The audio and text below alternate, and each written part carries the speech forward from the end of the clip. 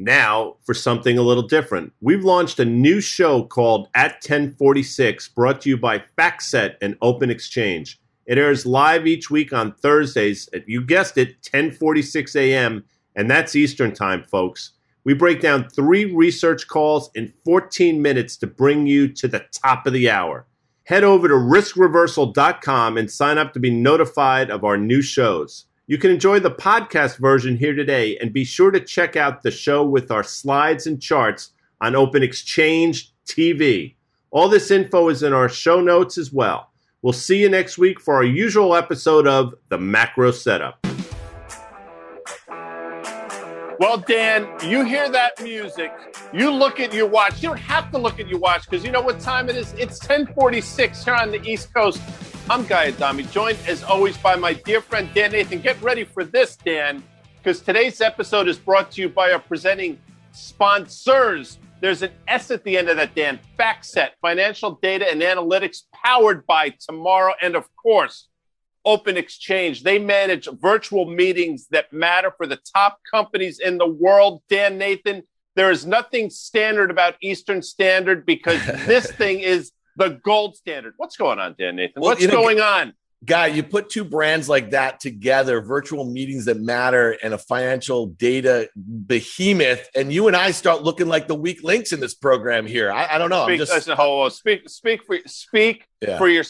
for yourself. So look, what's the first call today? And before we get into the first call, because I know what it is, Dan. I know what it is. Remember in the movie Goodfellas, Maury sings, "Oh, Henry boy, the pipes." You know what was calling yesterday? It wasn't the pipes that were calling yesterday. It was the margin clerks with all these folks in the cryptocurrency. So why don't you speak to me about what's happened in your Bitcoin and your Ether, Ethereum, and all that crazy nonsense stuff. You're calling me out as a coiner here, Guy. I am crypto curious, let's just say. But what we saw this week was an outright crash. It was kind of interesting because we're seeing it play out, obviously, on Twitter and the financial media. There are, fairly well-situated bulls and bears in this. And everybody was kind of a winner in the last 24 hours, which is really the crazy thing, because if you look at the performance that we've seen, from the highs in Bitcoin, it was down 4% peak to trough from those highs in April that just kind of coincided with that direct listing IPO of Coinbase. You tell me if that was a coincidence or not, Guy. But then there was also,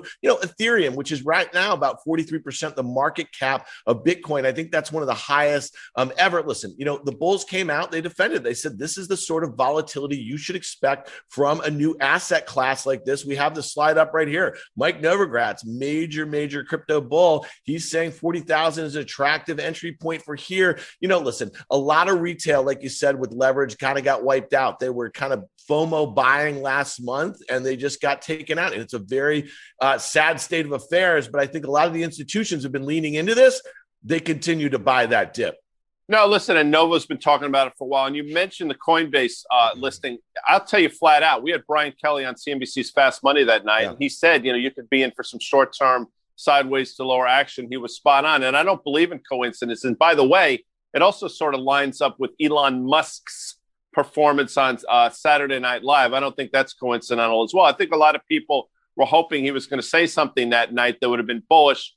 And obviously he heard anything but. He did do what is those crazy things, those emoji things, the diamond hands the other day, which, give me a break. Really, Dan? Yeah, but here's the thing, right? So he's at war with the big Bitcoin bulls right now. He's pushing that Doge, the joke coin here. Let's look at the 1-year chart of the Bitcoin, because, that sell-off, that peak to trough decline, we've seen plenty of peak to trough declines. I think big bulls will tell you, listen, 50% peak to trough declines have been the history of the advancement, believe it or not. I know that sounds kind of goofy, but over the last 10, 11 years of this cryptocurrency. But look at this year alone. In January, there was like a 30% peak to trough decline. And then in February, there was a 26 peak to trough decline. And then 18% in March. And then 20 some in April. So, we had this kind of bloodletting here. We blew through that breakout level from February, 42.5, went all the way down to that 200-day moving average. And that is where we are right now as we speak. So there's a huge war going on.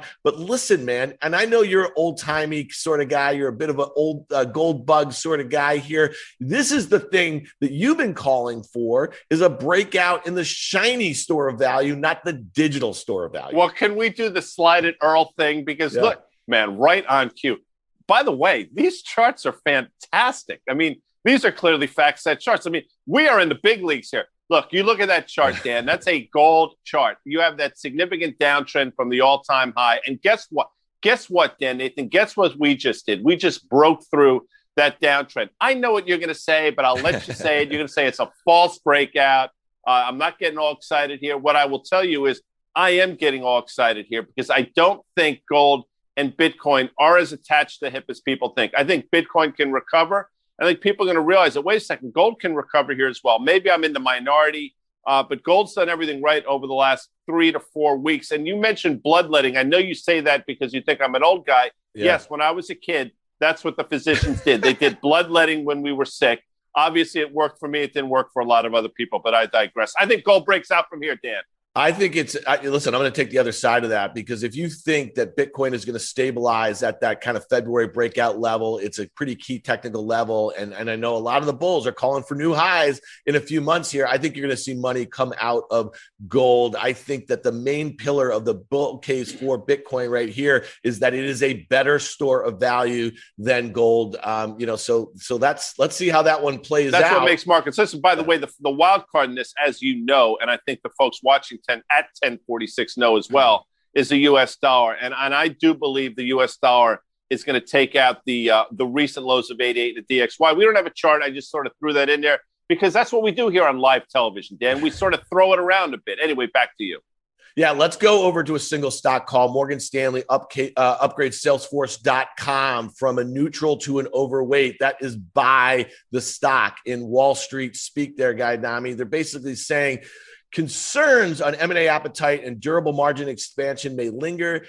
Leading franchises do not stay cheap for long. I really like that. We know that they made, a bid for Slack, ticker WORK. And I think there's some concerns about the integration and the valuation and that sort of thing. But listen, if you're going to look at a PE on a stock like Salesforce, it's always going to be elevated 65 times, trading about 8 times sales here. I think it looks kind of cheap relative to some of its peers and given the way that they're positioning. And just so you know, Guy, as a co-founder of a small business, more and more people like us are relying on these outsourced kind of services, software as a service that companies like Slack and Salesforce offer. So to me, I think this is a great post-pandemic story in a hybrid work environment. It's interesting. Software as a service, they should make something, they should call it like SaaS or something. That would be such, maybe I should coin that phrase. Wow. Listen, leading franchises do not stay cheap for long. I think in this case, in my opinion, they're talking about the stock, and I'm not so sure that that's the right way to look at it. Now, you mentioned on evaluation it's cheap, but we also have a chart for this one, and the price target is 270. What I'll tell you is, Dan, pretty steep downtrend from the all-time high I think we made in September of 284.5. And yeah, maybe we trade back up to those levels. They do report earnings on May 27th, but this stock is anything but cheap. And oh, by the way, if you notice, and I know you do because you watch, ever since that September high, as Salesforce has been going lower, guess what very quietly has been making an all-time high? You guessed it, Oracle. So maybe the bloom is off the rose here in Salesforce. Telling you. That could be one of the worst takes of 2021. Okay. We have it here live on at 1046, people. Okay, fine. Am I wrong? Is Oracle not making an all-time high? Is Oracle and Salesforce not been going head-to-head? Is every time Mark Benioff goes on, he doesn't talk about Oracle? I don't know. Maybe I'm missing something. But it might be the worst take of 2021, and we are in May. So anyway, back to you, Dan. All right, real quickly on that chart here, I see what you see, Guy. I see probably a move back towards 235. That is that downtrend from the September lows. You know where the stop is. It's that support just above $200. But let's talk about it relative real quickly to the NASDAQ 100 here. We have a one-year chart of that. And Guy, what would you say that the NDX has held that trend like a what? Like a what? I like a boss. Like a boss. And and as the great Carter Braxton Worth would say, to the penny, it held that uptrend line. And this is a very significant uptrend line. I think you believe, as I do, we're going to test that 200-day moving average, which is that wiggly little yellow line below the laser straight line that you drew, or the friends at FactSet drew. And that's where I think we're going. But the fact that we held this first time is really encouraging. And you can go back and look. Every time we traded down to that downtrend line, what has happened, Dan Nathan? It has bounced in a significant way. We'll see if that happens again now. Yeah, I think it's also important to remember that 200-day moving average also lines up pretty well with those March lows. And if you remember what was going on in early March there was just a high valuation sell-off. There was a lot of money coming out of big cap tech and the work from home names, and there was a rotation into more cyclical names. So I think it would be perfectly healthy, especially if you're looking to play for a second half rally. I will also tell you that I can't remember the last time we've seen this sort of outperformance in the S&P 500 versus the NASDAQ or the NASDAQ 100. I think the NASDAQ's up, close to 3% and the S&P up close to 10%. That is not something that's been particularly normal. One more flush might be great. And it might be a great setup for the second half of the year. You know what you say, I'm not even going to go near that, but just think about what you just said. And I think at times that is absolutely the case. Yes, Dan, let us move to our next analyst call. UBS downgrades Wells Fargo. I love when a bank downgrades a bank. I just get such a kick out of it. To neutral from buy. Obviously, there's been a steep rise in Wells Fargo. We're going to have a chart that illustrates that. No longer need to, no longer feel that Wells shares offer an attractive risk reward profile. Stocks have nearly doubled last 12 months. Look, Wells Fargo, to me, is expensive. They just reported earnings. Their tangible book, Dan, is $33.57, which means right now they're trading at around 1.36 times tangible book. The average price target, according to FactSet by analysts, is $48. It's an okay call, and it's not knocking my socks off. I think Wells Fargo, in my opinion, should trade closer to tangible book, which is $33.50. And quite frankly, I think if this tape gets dicey, I think you could absolutely see Wells trade back down to those levels. I think they're through all the problems they've incurred over the last 2.5, 3 years, but it's a second tier franchise, in my opinion, Dan Nathan. Yeah, well, the logo for that company is, was it your first automobile or your first, the first way you used to get around, that sort of thing? Stagecoach, yeah. The stagecoach, yeah. Well, listen, here's the thing. You just mentioned some levels here. Let's look at that 1 year chart. You see the massive outperformance relative to the other banks. I think it's up 50% of the year. It's up more than 100% from those lows in November here. This one was making lows in November when JP Morgan and some of its other money center peers were already kind of trending higher here.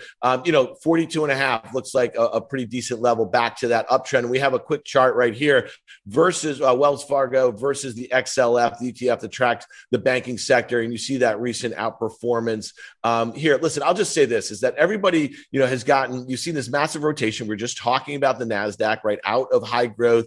It was the pandemic winners, the work from home names into the reopening trade. And I think banks clearly benefited from that. And then you had rates going higher, right? So people were thinking about net interest margins. You're also thinking about loan growth, and you're thinking about just these weird supply demand dynamics in the housing market and some of the kind of secular trends we were seeing. Well, listen, there's a chance that all that kind of abates a little bit. I know you think rates are going much higher. I don't think they're going much higher, but mortgage rates may stay here and some of the positive trends in housing may abate. So to me, I like this call here. I think you probably see low 40s over the next few months, especially if they don't guide in mid-July to the sort of, growth that people would expect to maintain this valuation here. Let me just give you a little tip. Words like abate you used once in a 14-minute segment. You used it twice in 9 seconds, number one. And number two, what you failed to mention, Dan Nathan, is that the old guy in Omaha, Nebraska, that's Warren Buffett, he got out of 99% of his Wells Fargo shares. Maybe he knows something the rest of us don't know. Anyway, I like other banks more than Wells Fargo, and I do think you could see a huge back and fill in the name, especially if the space starts to give up the ghost. We got to do something here. What do we call this, Dan? One for the road, because we got to move, man. We got to haul rear end. What do you got for me? All right, let's talk Tesla. You just mentioned Elon Musk. For some reason, the guy is spending a lot of time in the crypto world, a lot of time on Twitter. And in the same time, Tesla has got a lot of stuff going on. They're trying to release some new cars. They're trying to get bigger in China. They're trying to land. He's trying with SpaceX to land rockets, and they're doing a great job of it. But for whatever reason, he wants to mess around in the metaverse. universe, you know what I mean, with the crypto sort of stuff. Let's look at the Tesla chart here. Guy, wait, hold on 1 second. Are we going to hear some sort of buzzer or something like that?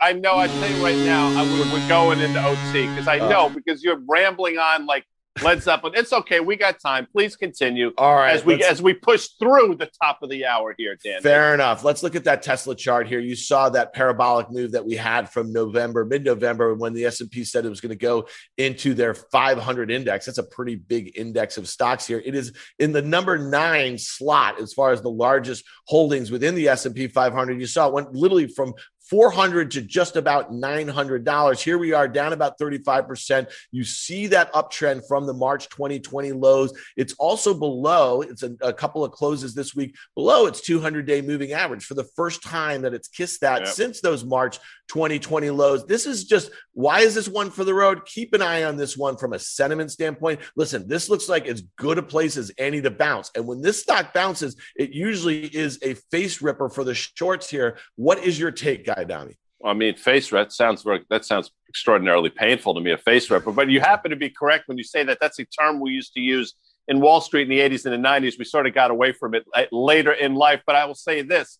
The fact that it did trade down to that trend line seemingly held, 200-day moving average, again, seemingly held. And, oh, by the way, it traded down to and has bounced from that recent low, which you can see on the chart.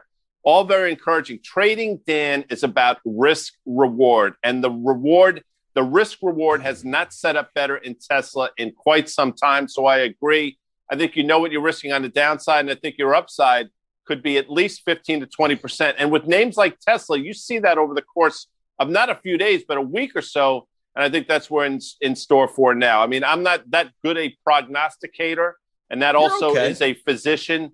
But that's what I think is setting up. That's a great chart. By these FactSet charts, rock, Dan. Well, you know what's funny? Rock. I got to give a shout out because, for years, 10 years, I sat next to you on that Fast Money desk before the pandemic. And hopefully we're going back very soon. And you and I sat right next to each other. I don't know why. They just wanted to put us, maybe we're like in the corner or something like that. But I would often in the commercial break, look over your shoulder. You always had street accounts up. That was kind of your cheat sheet. You know what I mean? In the commercial break for the Fast Money. So it's really fun to have FactSet, the owner of that fantastic street accounts property, as one of our presenting sponsors here. Well, we got to get out of here. Folks got other meetings to go to. I mean, the summary is this. Crypto versus gold. You know where I come down, Dan. I come down on gold. My sense is you come down on the other side. That's what makes markets. Morgan Stanley upgrades Salesforce ahead of earnings on the 27th.